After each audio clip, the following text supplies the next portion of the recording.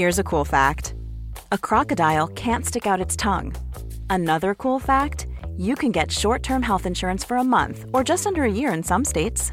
United Healthcare short-term insurance plans are designed for people who are between jobs, coming off their parents' plan, or turning a side hustle into a full-time gig. Underwritten by Golden Rule Insurance Company, they offer flexible, budget-friendly coverage with access to a nationwide network of doctors and hospitals. Get more cool facts about United Healthcare short-term plans at uh1.com. Millions of people have lost weight with personalized plans from Noom. Like Evan, who can't stand salads and still lost 50 pounds. Salads generally for most people are the easy button, right? For me, that wasn't an option. I never really was a salad guy. That's just not who I am. But Noom worked for me. Get your personalized plan today at Noom.com. Real Noom user compensated to provide their story. In 4 weeks, the typical Noom user can expect to lose 1 to 2 pounds per week. Individual results may vary.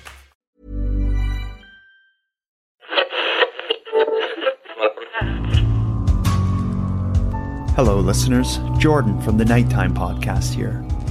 Christy generously offered me a moment to tell you about a series of episodes I'm presently releasing on my show Nighttime. She thought you may be interested. If you aren't familiar with the Nighttime Podcast, I'm Jordan, the host, and like Canadian true crime on the Nighttime Podcast, I also cover Canadian crime stories. However, rather than doing it as a narrated story the way Christy does, I generally structure my episodes around interviews and other audio sources. Most recently, I've been releasing a series of episodes covering one of Nova Scotia's highest profile murders and most sensational trials, that being the murder of a local university student named Taylor Sampson and the trial of the accused in the case, William Sanderson, who was charged with Taylor's murder only days before he was to start medical school. In the following clip, you'll hear my guest, the author and journalist Kayla Hounsell, describe the case. What makes this case so unique to the point that you were, so willing to immerse yourself in it? I think it's because of who it involves. So we have an accused who was just days away from starting medical school. He wanted to be a doctor, so he went from pledging to save lives to taking a life. His victim was also a very promising young person, and not just the killer and the victim, but all of their friends. We saw this lineup of young, attractive, intelligent university students being dragged through the Canadian justice system. And I've spent a lot of time covering court. These are not the people that we see in court. So I thought that was very rare. It didn't make sense to me, and I wanted to try to make sense of it.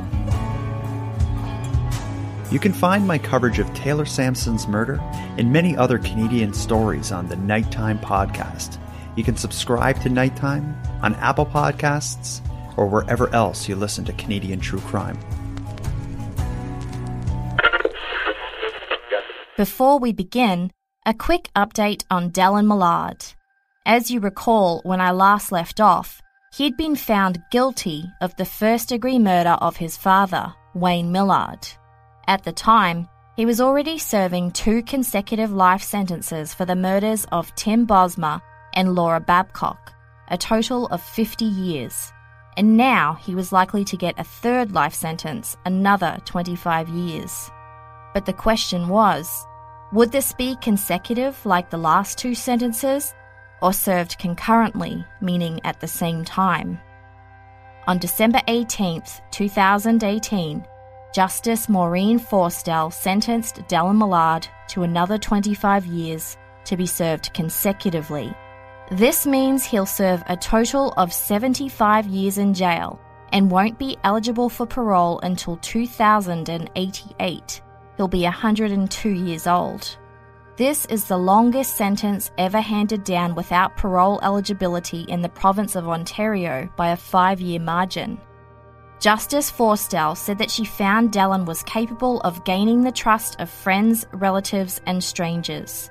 Quote, Mr. Millard has, however, used his ability to gain such trust as a vehicle for planned and deliberate killings.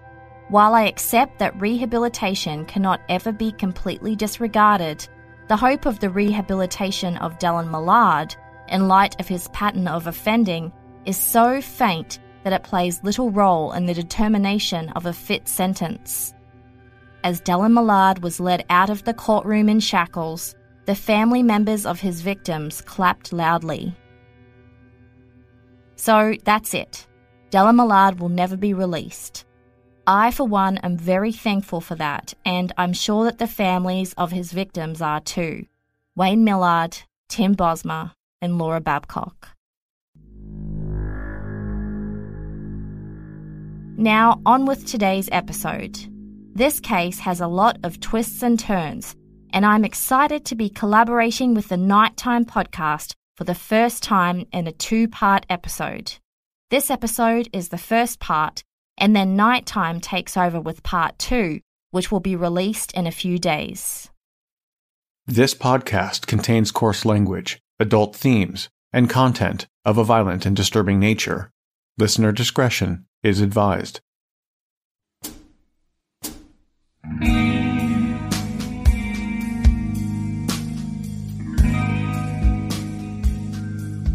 It was August the 3rd, 2011, and the location was Victoria, the capital city of British Columbia, situated on Vancouver Island. At about 5 p.m, a 26-year-old man from a downtown apartment building called 911, saying he'd been stabbed in the stomach, arm and head.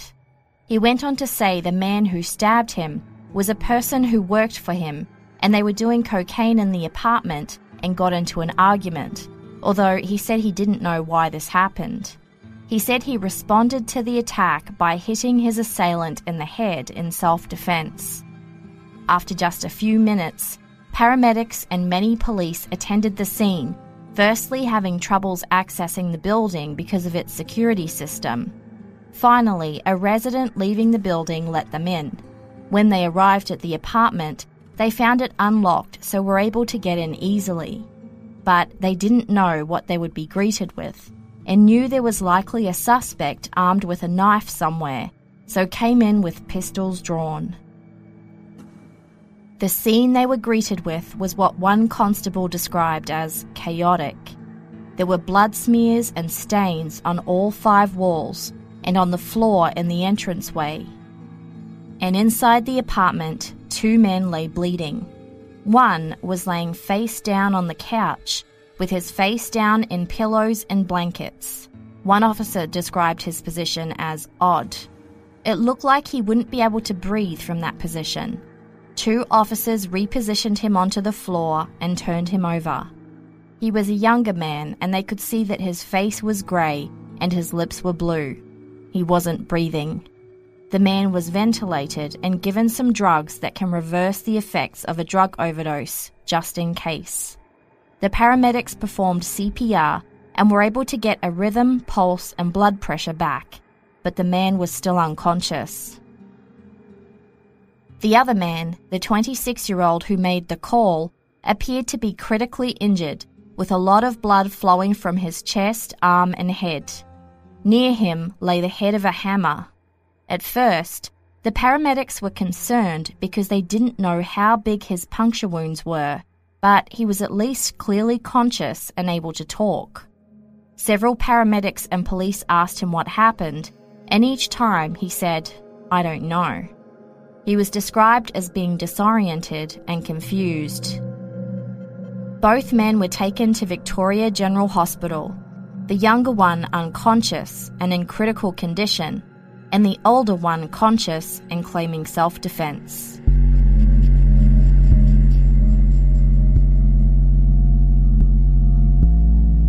This is Christy, and you're listening to Canadian True Crime, Episode 38.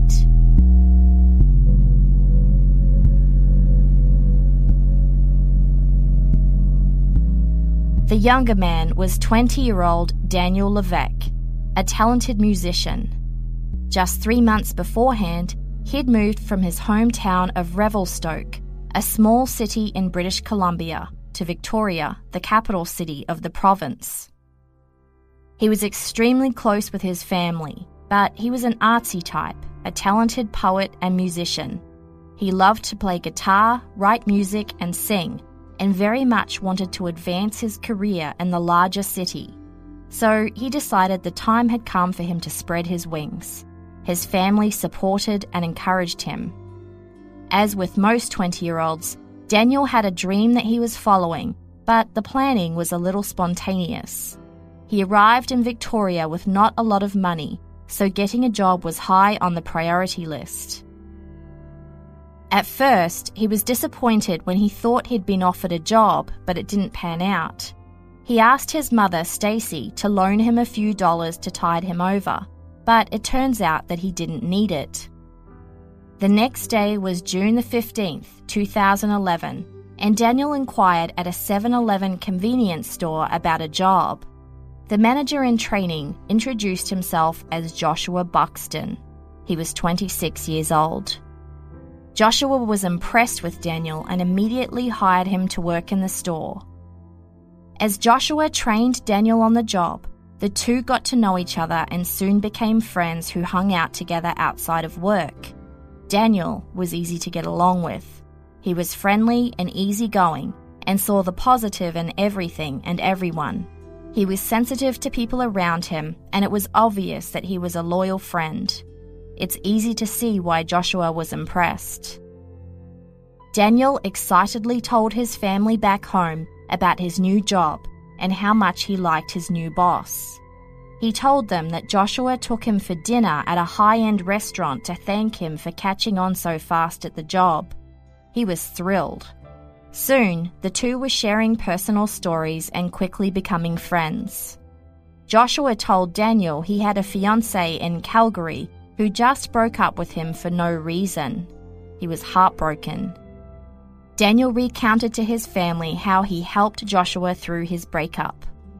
Not only had he made a new friend, but he was enjoying life. He'd fallen in love with Victoria and enjoyed living in the biggest city with its bustling art scene. He was sharing an apartment with a friend called Jackson, and they were looking for their next place to move to. It was an exciting time. Things were looking good for his artistic endeavours too. Daniel was thrilled to have a piece of his poetry selected to be published in a local street magazine in Victoria, and he started playing guitar and singing at the open mic night once a week at the Baja Surf Grill, a busy downtown restaurant and bar at the time. The manager remembered Daniel well because he was always a welcome presence on the stage during the open mic nights. People loved him. He was a regular customer there too, often going for tacos and either beer or a rum and coke. Joshua would often accompany him, and to the manager, they seemed like best friends.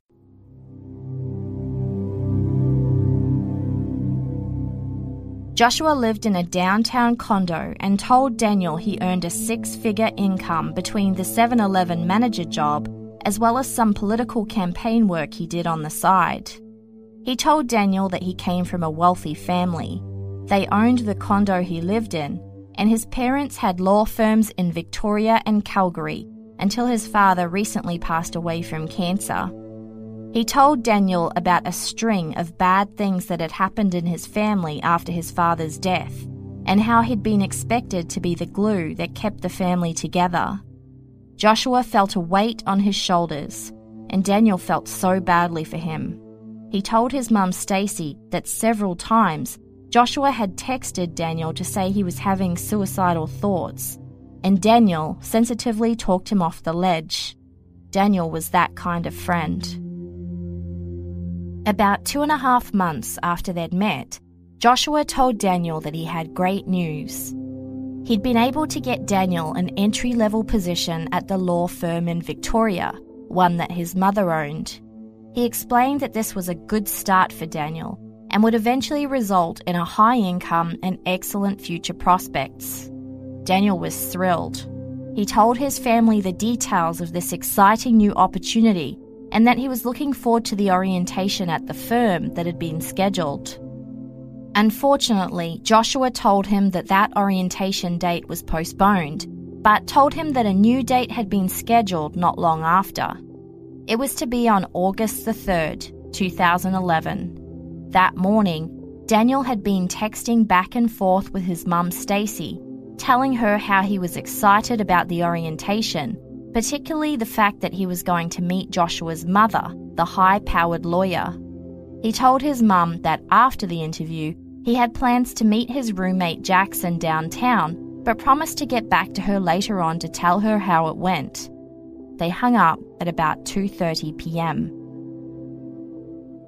But Stacy didn't hear back from Daniel that day, something she thought was weird, but dismissed.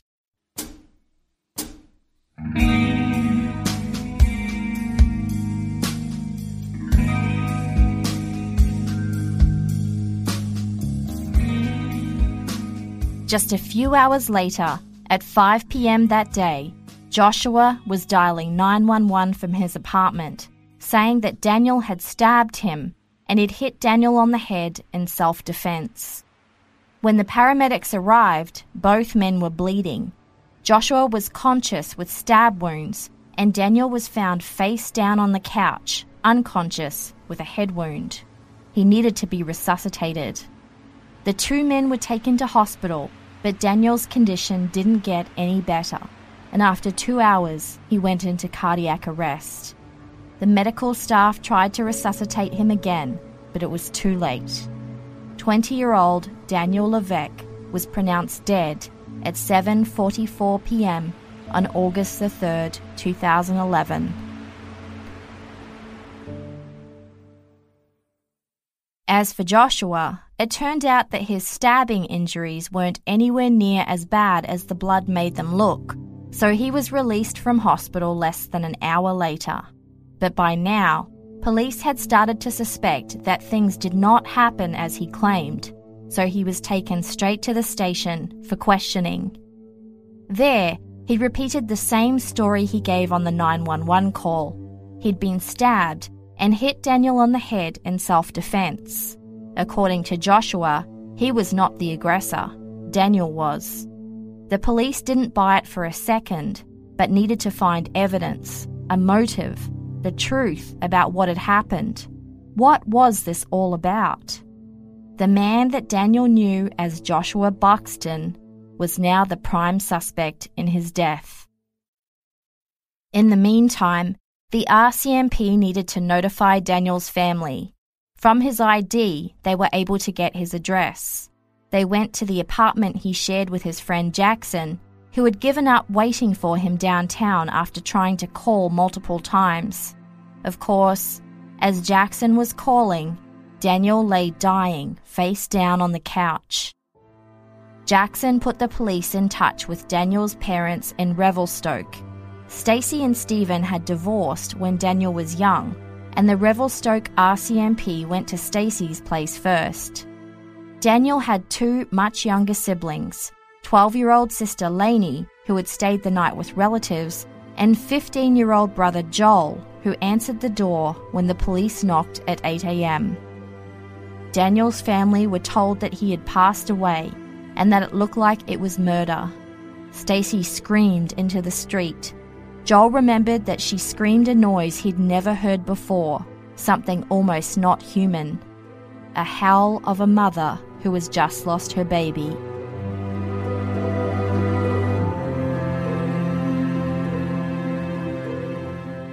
As the police investigation continued, a memorial service for Daniel Levesque was held 6 days after his death in his hometown of Revelstoke.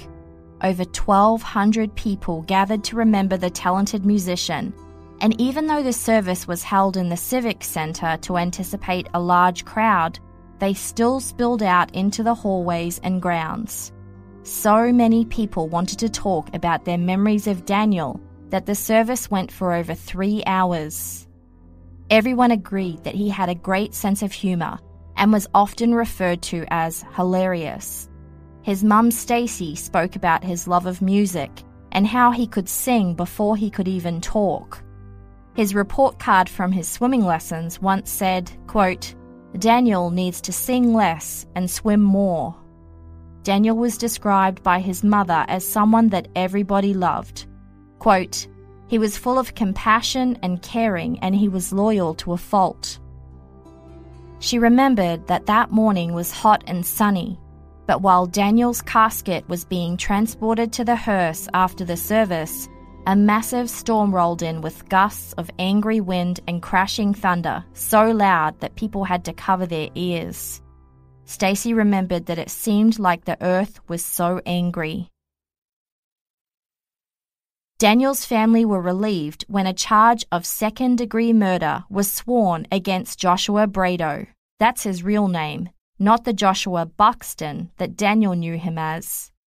He was detained while the police continued to investigate and wait for Daniel's autopsy results. As it turns out, the 26-year-old assistant manager called Joshua Brado had gone by several other names, including Joshua Baba, Josh Chartier, and Josh Mitchell, and it didn't take long before the media dug up some salacious information on him. Joshua Tyler Brado was born in 1985 in Prince George, a city in British Columbia. As a teenager, he showed an interest in politics, and in October of 2001, when he was just 16, he appeared in the press as a local spokesperson for the Young Liberals of Canada. He graduated high school, and in 2005, he finished community college with a diploma in business administration. He was involved in his first controversy not long after he graduated, when he was working on the campaign of local Conservative MP Dick Harris. At the time, Joshua made some outrageous accusations about the politician, including saying that he had committed government election fraud. The RCMP investigated the allegations and found the politician not guilty. It turns out that Joshua was just stirring trouble and spreading rumours. The following year, 2007, going under the name of Joshua Baba, he offered to set up a foundation in Prince George to honour Canadian soldier Corporal Matthew McCulley, who was killed in Afghanistan. Joshua offered to donate the first $10,000 with his own savings and went and organised a fundraising gala dinner to raise more.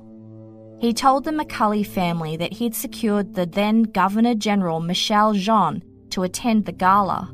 It was quite a coup, and the McCulley family were looking forward to it. Only a few days before the gala event was due to be held, Joshua abruptly cancelled it, leaving the McCulley family with over $2,000 worth of bills associated with the failed event. They were also told by the RCMP that the Governor-General had never agreed to attend. It was all lies. Matthew McCulley's family were angry and humiliated. His father, Ron, told The Citizen in 2008, "Things happened, all in the name of our foundation, that muddied the name of a Canadian hero, my son, who gave his life in service for our country." But Joshua was long gone by that time, and on to his next scam. He left Prince George and went to Calgary, where the same thing happened. He offered to set up a campaign to fight crime, again offering to put up $10,000 of his own money. And that went the way of the last one.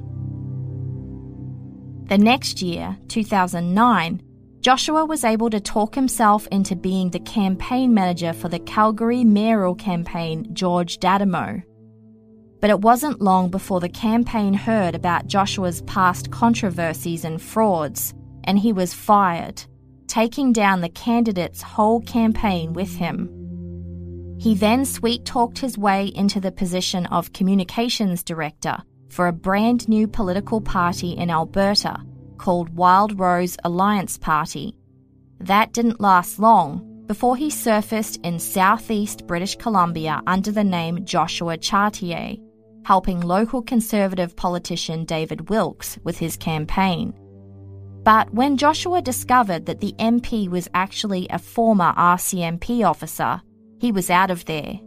David Wilkes told the media that he was left to pay the bill for signs that Joshua had ordered that he didn't know about. Quote, "I know Joshua came off as someone that potentially had the ability of making things happen, but the fact of the matter is, I don't think he could make much happen." Joshua then spread the word that he was putting on 2 community events for the city of Cranbrook. When the city found out, they quickly issued press releases to warn the public that they actually had no affiliation with these events, or with Joshua, the man organising them. In 2010, he moved on again, this time to Victoria, where he began working at 7-Eleven, the store that he would end up managing. And in June of the following year, his path and Daniel Levesque's paths would cross when Daniel came into the store inquiring about a job.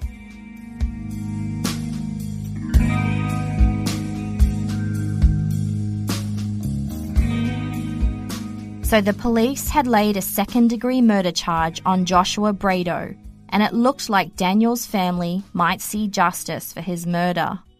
But they were soon to receive a shocking blow. 3 months later, the Crown decided to stay the charge, meaning they had reasons not to pursue it anymore. There were some issues with Daniel's autopsy. Pathologist Dr. Carol Lee determined that Daniel had been struck twice on the back of the head and that the injuries were consistent with those inflicted by a hammer. But in her report, she stated that this was not Daniel's cause of death. He had died from cocaine toxicity, she noted. Not the violent blows to the head. This was news to his family. Speaking to the media, Daniel's mother, Stacey Thur, said she didn't believe it. Quote, "He just coincidentally happened to OD after being hit on the head with a hammer?" To make matters worse, the Crown decided that there now wasn't enough evidence to pursue the charge of second-degree murder, so stayed the charge to buy some more investigation time. Joshua Brado was released from custody. Daniel's family were devastated. Joshua had been involved in so many scams and controversies, culminating in his direct involvement in Daniel Levesque's death. Yet here he was, being released back into the community. His mother, Stacey, wrote in her blog, "My heart is broken yet again." But the family stood together, firm in their resolve that they would get justice for Daniel. He wouldn't be forgotten. And he wasn't. His friends had already organised to have 2,000 red bracelets produced so that people would wear them and remember him wherever they went. The writing on each bracelet said, "Love for Daniel." His 12-year-old sister Lainey said at the time, "Do you know how happy I will feel if I'm walking in the grocery store or anywhere in town and I see someone wearing Daniel's bracelet?" The bracelets and the symbol of support shown by those who wore them gave the family much comfort in their time of grief and frustration. Daniel's friends and high school music teacher also organised a benefit concert in his name, where his friends all had sets and sang his favourite songs. The concert raised more than $15,000 for a new music scholarship, the Daniel Levesque Memorial Scholarship, which gifts $500 each year to a deserving graduate. In May of 2012, 80 of Daniel's closest family and friends celebrated what would have been his 21st birthday. Before their meal, they released bunches of red balloons into the sky, each balloon with a note of love attached to it. During the moving celebration, Daniel's family and friends laughed and shed tears as they remembered his life and achievements. He never got to see his 21st birthday.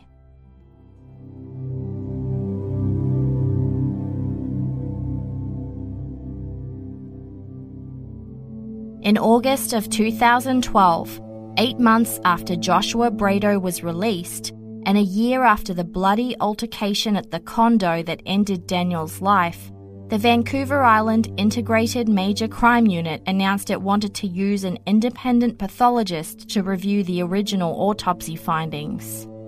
As this review happened, RCMP officers continued to investigate the case and follow all leads to try and get the evidence they needed to arrest Joshua again. In December of 2012, on the 1-year anniversary of Joshua Brado's release from custody, Daniel's family organised a candlelight vigil in memory of their boy and to pray for justice. His mother, Stacey Thur, wrote on Facebook, quote, "The thing we want most is accountability. We want the investigators to look at the case with fresh eyes and see what maybe isn't obvious to them at the moment." Over 3,000 people attended the vigil to show their support. Their wish was granted. Just days later, the RCMP had a big announcement. They had arrested Joshua Brado again, and this time charged him with first-degree murder. There was new evidence. The RCMP had discovered that over 50 text messages had been deleted from Joshua Brado's phone just before it dialed 911. And the other piece of evidence was in relation to the review of Daniel's first autopsy.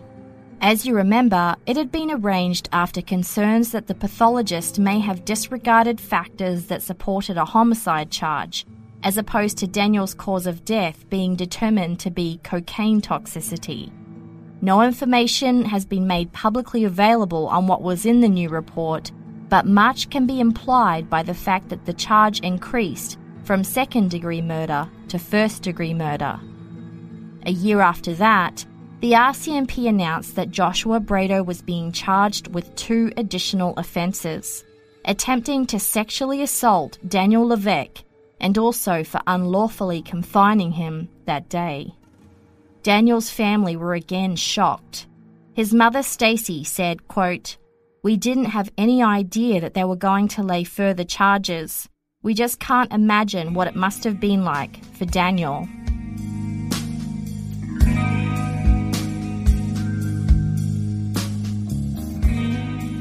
On January the 28th, 2015, 3.5 years after Daniel's death, Joshua Brado went on trial for the first-degree murder, attempted sexual assault, and unlawful confinement of Daniel Levesque. He pleaded not guilty to all 3 charges. The Crown presented its theory to the jury, and it was surprising. Daniel and Joshua were friends, but messages between Joshua and some of his other friends indicated that his intentions towards Daniel were not platonic. In one message, he said that he was falling hard for Daniel. The family law firms didn't exist, the Crown said. Joshua's parents were not lawyers, and therefore there was no job for Daniel. The Crown also told the jury that police searched a computer found at Joshua Brado's house and found that the user had been looking for information on how to knock someone out cold. The court heard testimony from Daniel's mother, Stacey Thur, who said that she and Daniel were in contact almost daily, and she thought it was weird when she didn't hear back from Daniel after his first day at his new job. A neighbour of Joshua Brado's in the same condo building testified, saying that she heard vibrations in her kitchen wall and hallway, as well as a couple of loud bangs coming from the neighbouring unit. She heard a man's voice say, "Let me go, just let me go." And not long after that, she heard sirens and knew they were likely coming up to her floor.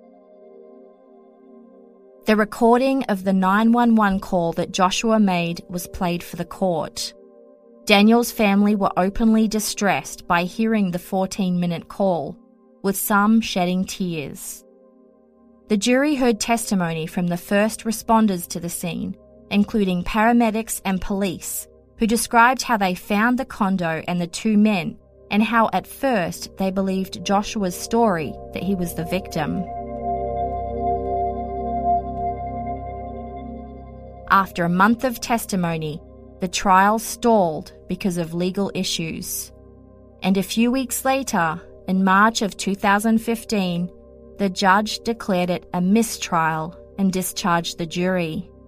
He told them that it had become apparent to him that the matter was not properly ready for trial.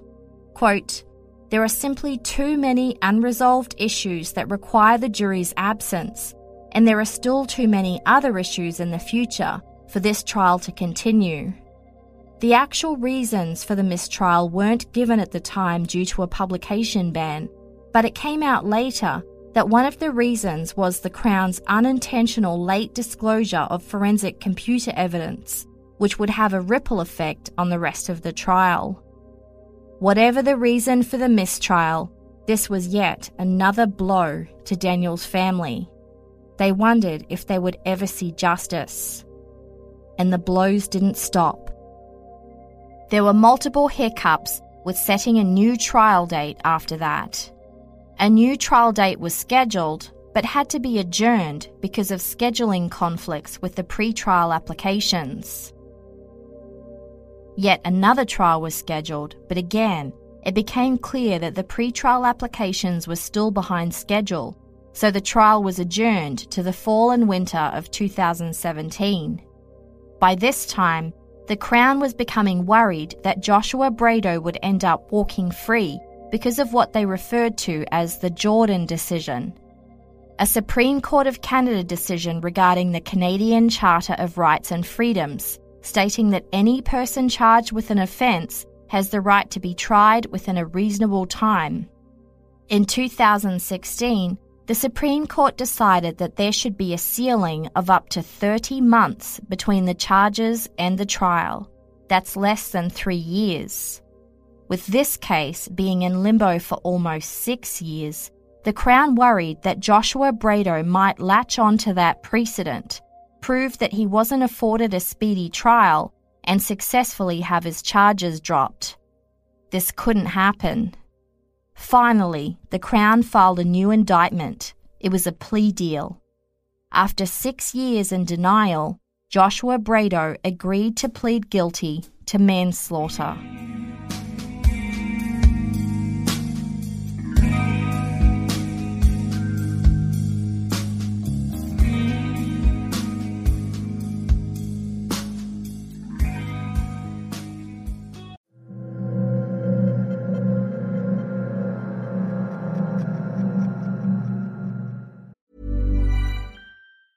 Quality sleep is essential. That's why the Sleep Number Smart Bed is designed for your ever-evolving sleep needs. Need a bed that's firmer or softer on either side? Helps you sleep at a comfortable temperature? Sleep Number Smart Beds let you individualize your comfort, so you sleep better together. J.D. Power ranks Sleep Number number 1 in customer satisfaction with mattresses purchased in-store. And now, save 50% on the Sleep Number Limited Edition Smart Bed for a limited time. For J.D. Power 2023 award information, visit jdpower.com/awards. Only at a Sleep Number store or sleepnumber.com. How would you like to look 5 years younger? In a clinical study, people that had volume added with Juvederm Voluma XC in the cheeks perceived themselves as looking 5 years younger at 6 months after treatment. Look younger, feel like you. Add volume for lift and contour in the cheeks with Juvederm Voluma XC. Reverse signs of aging by adding volume to smooth laugh lines with Juvederm Volure XC. For important safety information and to find a licensed specialist, visit Juvederm.com. That's JUVEDERM.com. Not for people with severe allergic reactions, allergies to lidocaine, or the proteins used in Juvederm. Common side effects include injection site redness, swelling, pain, tenderness, firmness, lumps, bumps, bruising, discoloration, or itching. There's a risk of unintentional injection into a blood vessel, which can cause vision abnormalities, blindness, stroke, temporary scabs, or scarring. Talk to a licensed specialist to find out if it's right for you. Every day in America, 60 million packages are delivered. But we don't always know what's inside. He bent down to pick the package up. That's when the device detonated.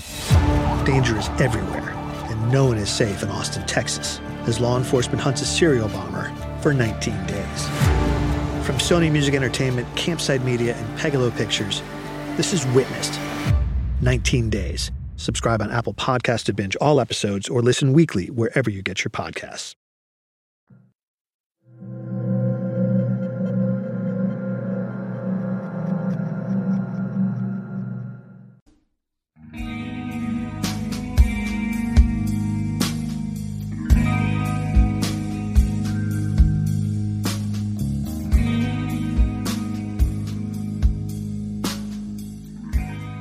In June of 2017, the Victoria Courthouse was full of Daniel Levesque's friends and family, many of whom had travelled from his hometown of Revelstoke.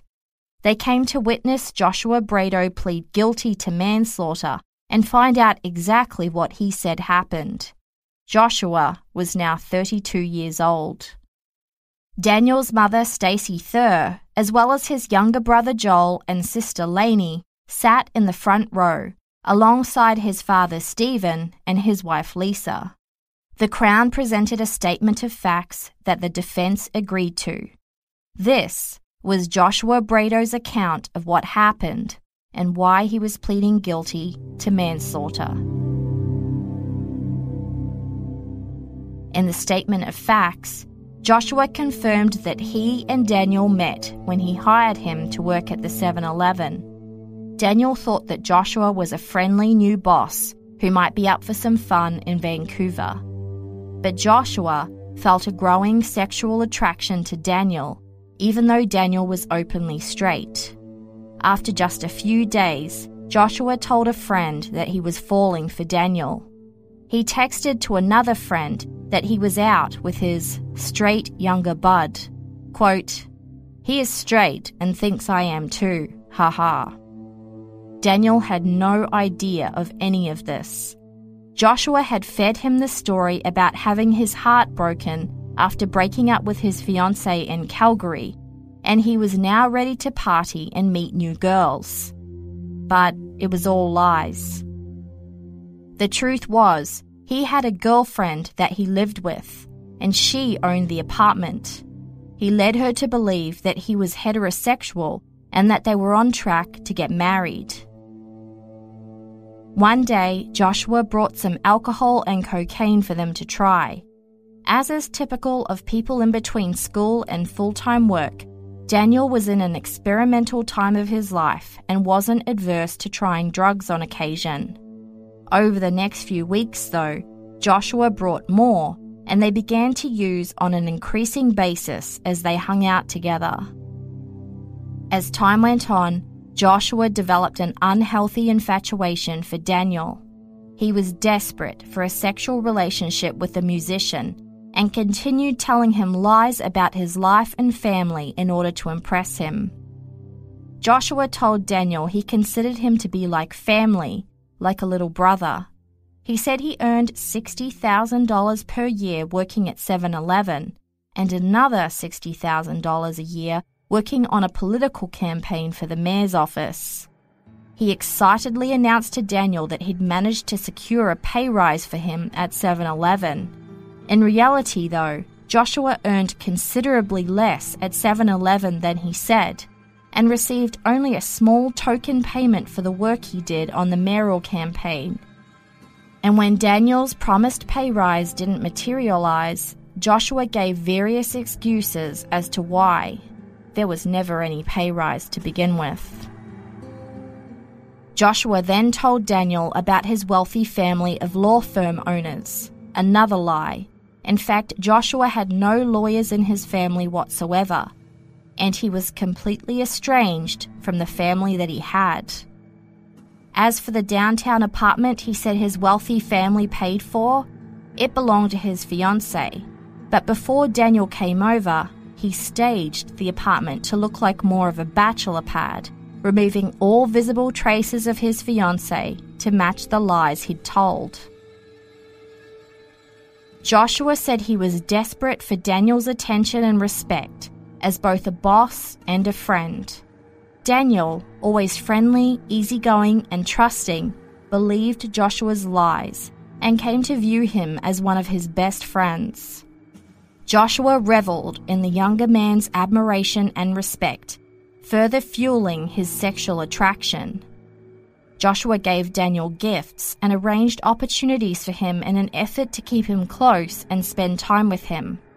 Joshua regularly paid for dinners and drinks and assisted Daniel with money for food, cigarettes, and transportation. He also arranged and paid for Daniel to have a recording and production session at a Victoria music studio. As a struggling musician in a new town, Daniel was extremely grateful for the enthusiastic support from his new friend, who clearly had the means to afford such generosity. About 2.5 months after they met, was when Joshua told Daniel he'd secured him that entry-level job at one of his family's law firms. Daniel couldn't believe his luck. A new job and a great friend. But concealed behind this web of deception was the fact that Joshua was physically attracted to Daniel and hoped for a relationship. To this end, Joshua admitted he misled and manipulated Daniel, abused his position at work, promising things he couldn't deliver, and also alienated his own fiancée, who had no idea of the secret life he was concealing. As Joshua's infatuation with Daniel grew, and he began to realize that Daniel would only ever see him as a platonic friend, he became frustrated and depressed, he said, and began using drugs and alcohol in escalating regularity. By the end of July 2011, Joshua was terminated from 7-Eleven because of poor performance issues. Things had slid downhill in his work life, but also his personal life.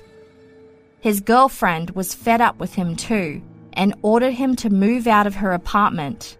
That was a simple task because he barely had anything to his name, just clothes and a few small items. Having lost his job and his home, Joshua had hit rock bottom. His world was becoming undone. But he needed to find a way to ensure that Daniel stayed in it. The lies continued. Joshua told Daniel he'd purchased a trip to Cuba with an ex-girlfriend, but she had cancelled, so he offered the ticket to Daniel as a gift. He also told him that this trip would be after the law firm orientation, which had just been rescheduled. 2 pieces of good news for Daniel. Joshua told him to come to his house the day of the orientation and they'd hang out to celebrate before it started in the afternoon. Joshua said that over the next few days he did a lot of cocaine. He knew that his cover was blowing off rapidly and all of the lies he'd told were soon going to catch up with him. The trip to Cuba, the job opportunity with the fake law firm, thanks to his family of lawyers who were fakes. August the 3rd arrived, Daniel's orientation day.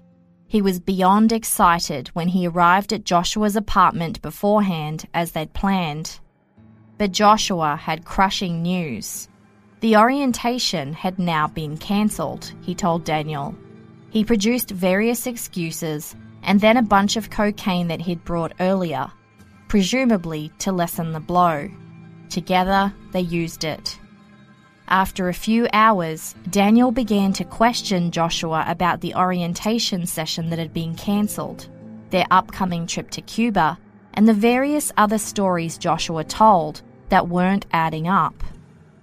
Joshua's excuses were weak and unbelievable, and it didn't take long before Daniel realized that he'd been lying to him about almost everything. He was understandably upset that he'd been manipulated to such a degree, and the 2 men began arguing. Daniel told Joshua that the friendship was over and then tried to leave the apartment. Joshua rushed over to Daniel and grabbed him to stop him from leaving, but because he was much heavier and larger than Daniel, he was able to gain control, even though Daniel was thrashing, trying to get out of his grasp.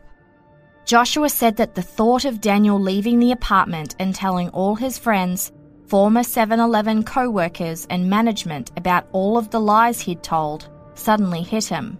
He spied a hammer and grabbed it. He struck Daniel on the head 3 times, so forceful that the hammer broke into 2 pieces. One of those times, Daniel was attempting to cover his head with his hands, so his hands bore the brunt of that blow. After the hammer attack, Daniel's head was bleeding profusely, but he refused to give up. Literally fighting for his life now, he tried again and again to get out of the apartment. He broke away from Joshua's grasp and made a run for the front door, but the man caught up to him. They struggled in the doorway, but Daniel's slim frame was no match for Joshua, and he physically couldn't leave. As they were fighting, Daniel was still bleeding profusely from his head, but he refused to give up. Joshua pushed him into the walls around the doorway, marking them with his blood. The fight was so intense that the neighbors heard bangs and vibrations in the walls. They made it back to the doorway, and again Daniel tried to open the door, saying, "Let me go, which was heard by one of the neighbors. Leaving bloodstains around the deadbolt, he eventually managed to move the door handle a few times, partially opening the door, yelling out, help me," to anyone that might be able to hear. Apparently no one did.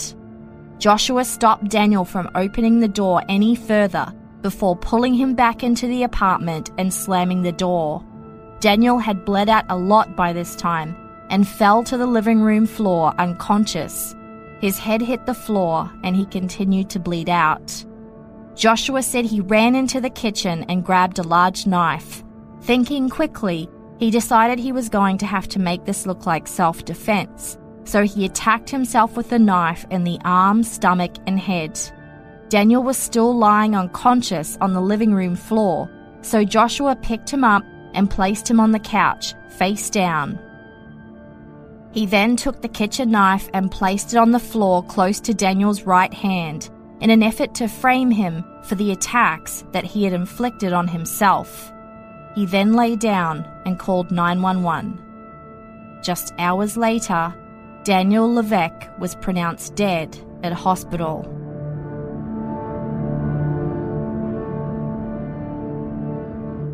So, that was the story that Joshua Brado had admitted to. And despite the original charges of attempted sexual assault and unlawful confinement, this was likely all that Daniel's family were going to find out about what happened to him. It was time for sentencing.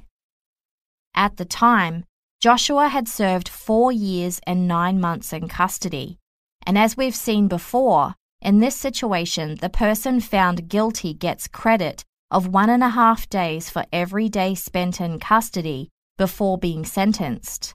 What this meant was that the 4 years and 9 months Joshua served already was recalculated to equal 7 years and 2 months.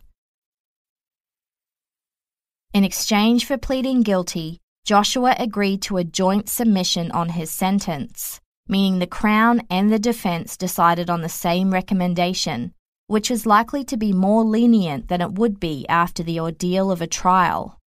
The agreed sentencing proposal was that Joshua Brado should only serve another 2 years, less 1 day in prison, followed by 3 years of probation.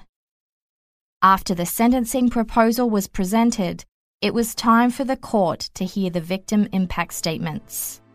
They were read by various members of Daniel's family. His mother, Stacy, wiped away tears as she said it would be impossible to put into words the impact of Daniel's death. She was forever lost. She said that this wasn't the only tragedy her family had been through, because Daniel had another little brother who died when he was young. Daniel was the second son that she and his father Stephen had buried now. At the time, Daniel was the one who gave her a reason to keep going. 3 years later, she had 2 more children, Joel and Lainey, and told the court how Joel was the one who stood with her and wiped away her tears after the police broke the news that Daniel had been taken from them. Stacy said that Daniel had a pure heart.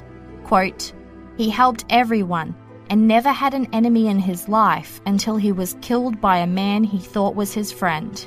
No matter how hard I try, I will never be the person I once was." Daniel's father, Stephen, spoke about how the dramatic turns of the lengthy court process had devastated the community. He said he was broken now, a different man than he was before. Daniel's little brother Joel, just 15 when his brother was murdered, told the court that Daniel was his hero, his mentor and big brother, and the person he wanted to be when he grew up. Quote, "I don't remember Daniel ever fighting with me. He was 5 years older than me, but never once bullied me or pushed me around. He protected me and made me feel safe." Daniel's little sister Lainey also gave her own impact statement. She was 12 when Daniel was murdered, and said it was hard to be forced into grief at such a young age. She said after Daniel died, she had frequent headaches and anxiety attacks which caused her to skip many days of school. Quote, "I have nightmares about Daniel's death almost every night. I have not had a restful sleep since he died. Nothing anyone can do can give me back my innocence." The judge asked Joshua Brado if he had anything to say before he was sentenced. He said he was profoundly sorry. Quote, "I was a pathetic, horrible, cocaine-addicted coward. Daniel did not deserve to die. I deserved to die that day. His death is inexcusable. My actions are unforgivable." In sentencing, the judge said that, quote, "The impact of the offence has been devastating to all those who knew and cared for Daniel Levesque." He then agreed to the sentence proposal.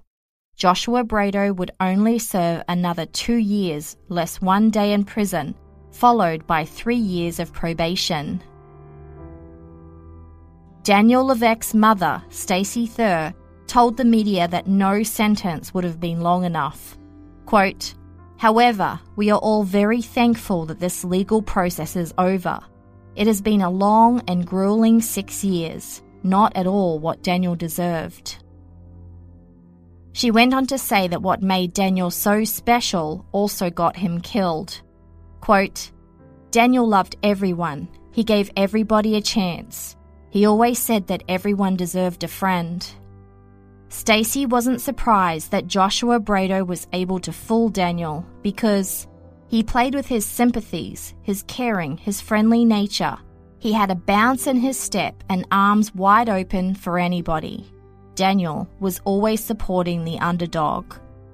Stacey thanked the friends and family who supported them in their 6-year quest for justice. Quote, "We can now go on to focus on Daniel's beautiful life without focusing on his brutal death. We'll never forget, but we will move on. It's what Daniel would have wanted."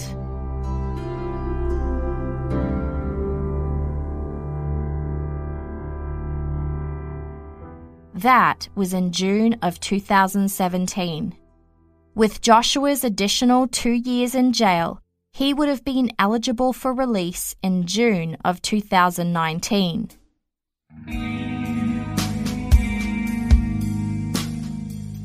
But this isn't what happened.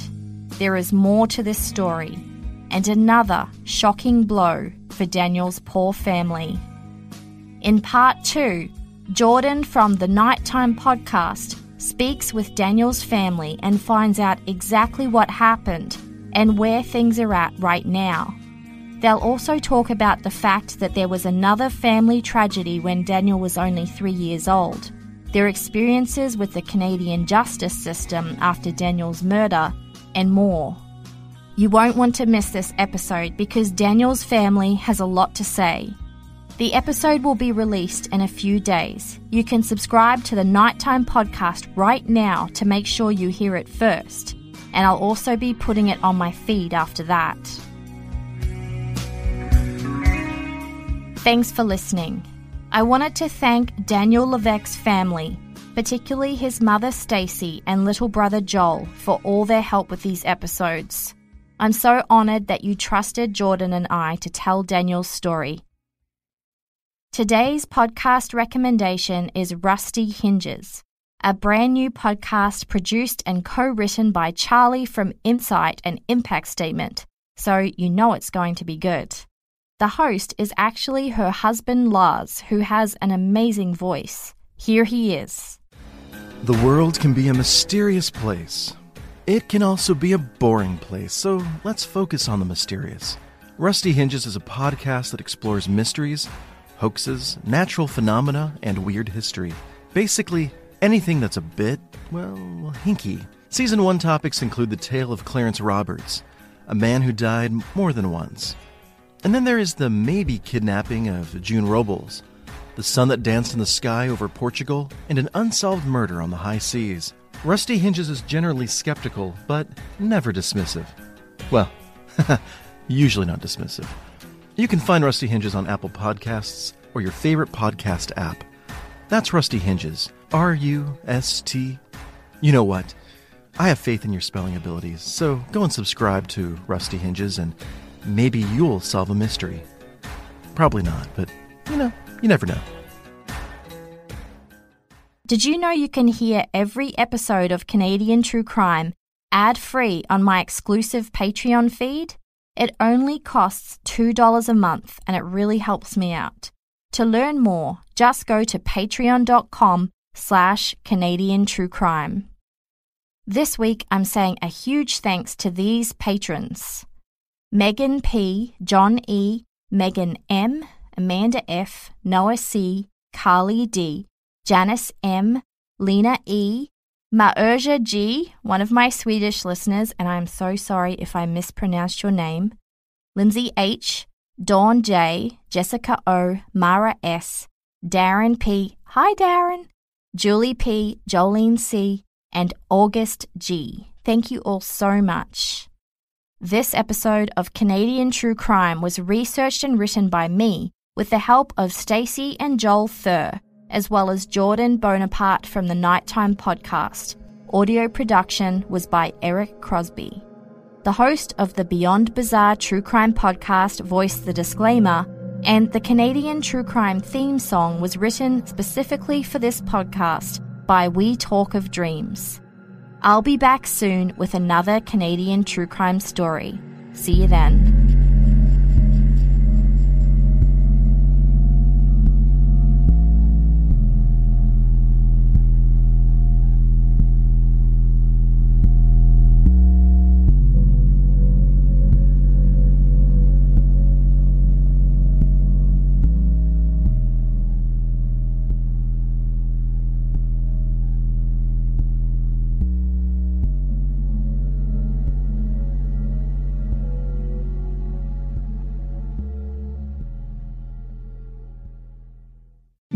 Every day in America, 60 million packages are delivered, but we don't always know what's inside. He bent down to pick the package up.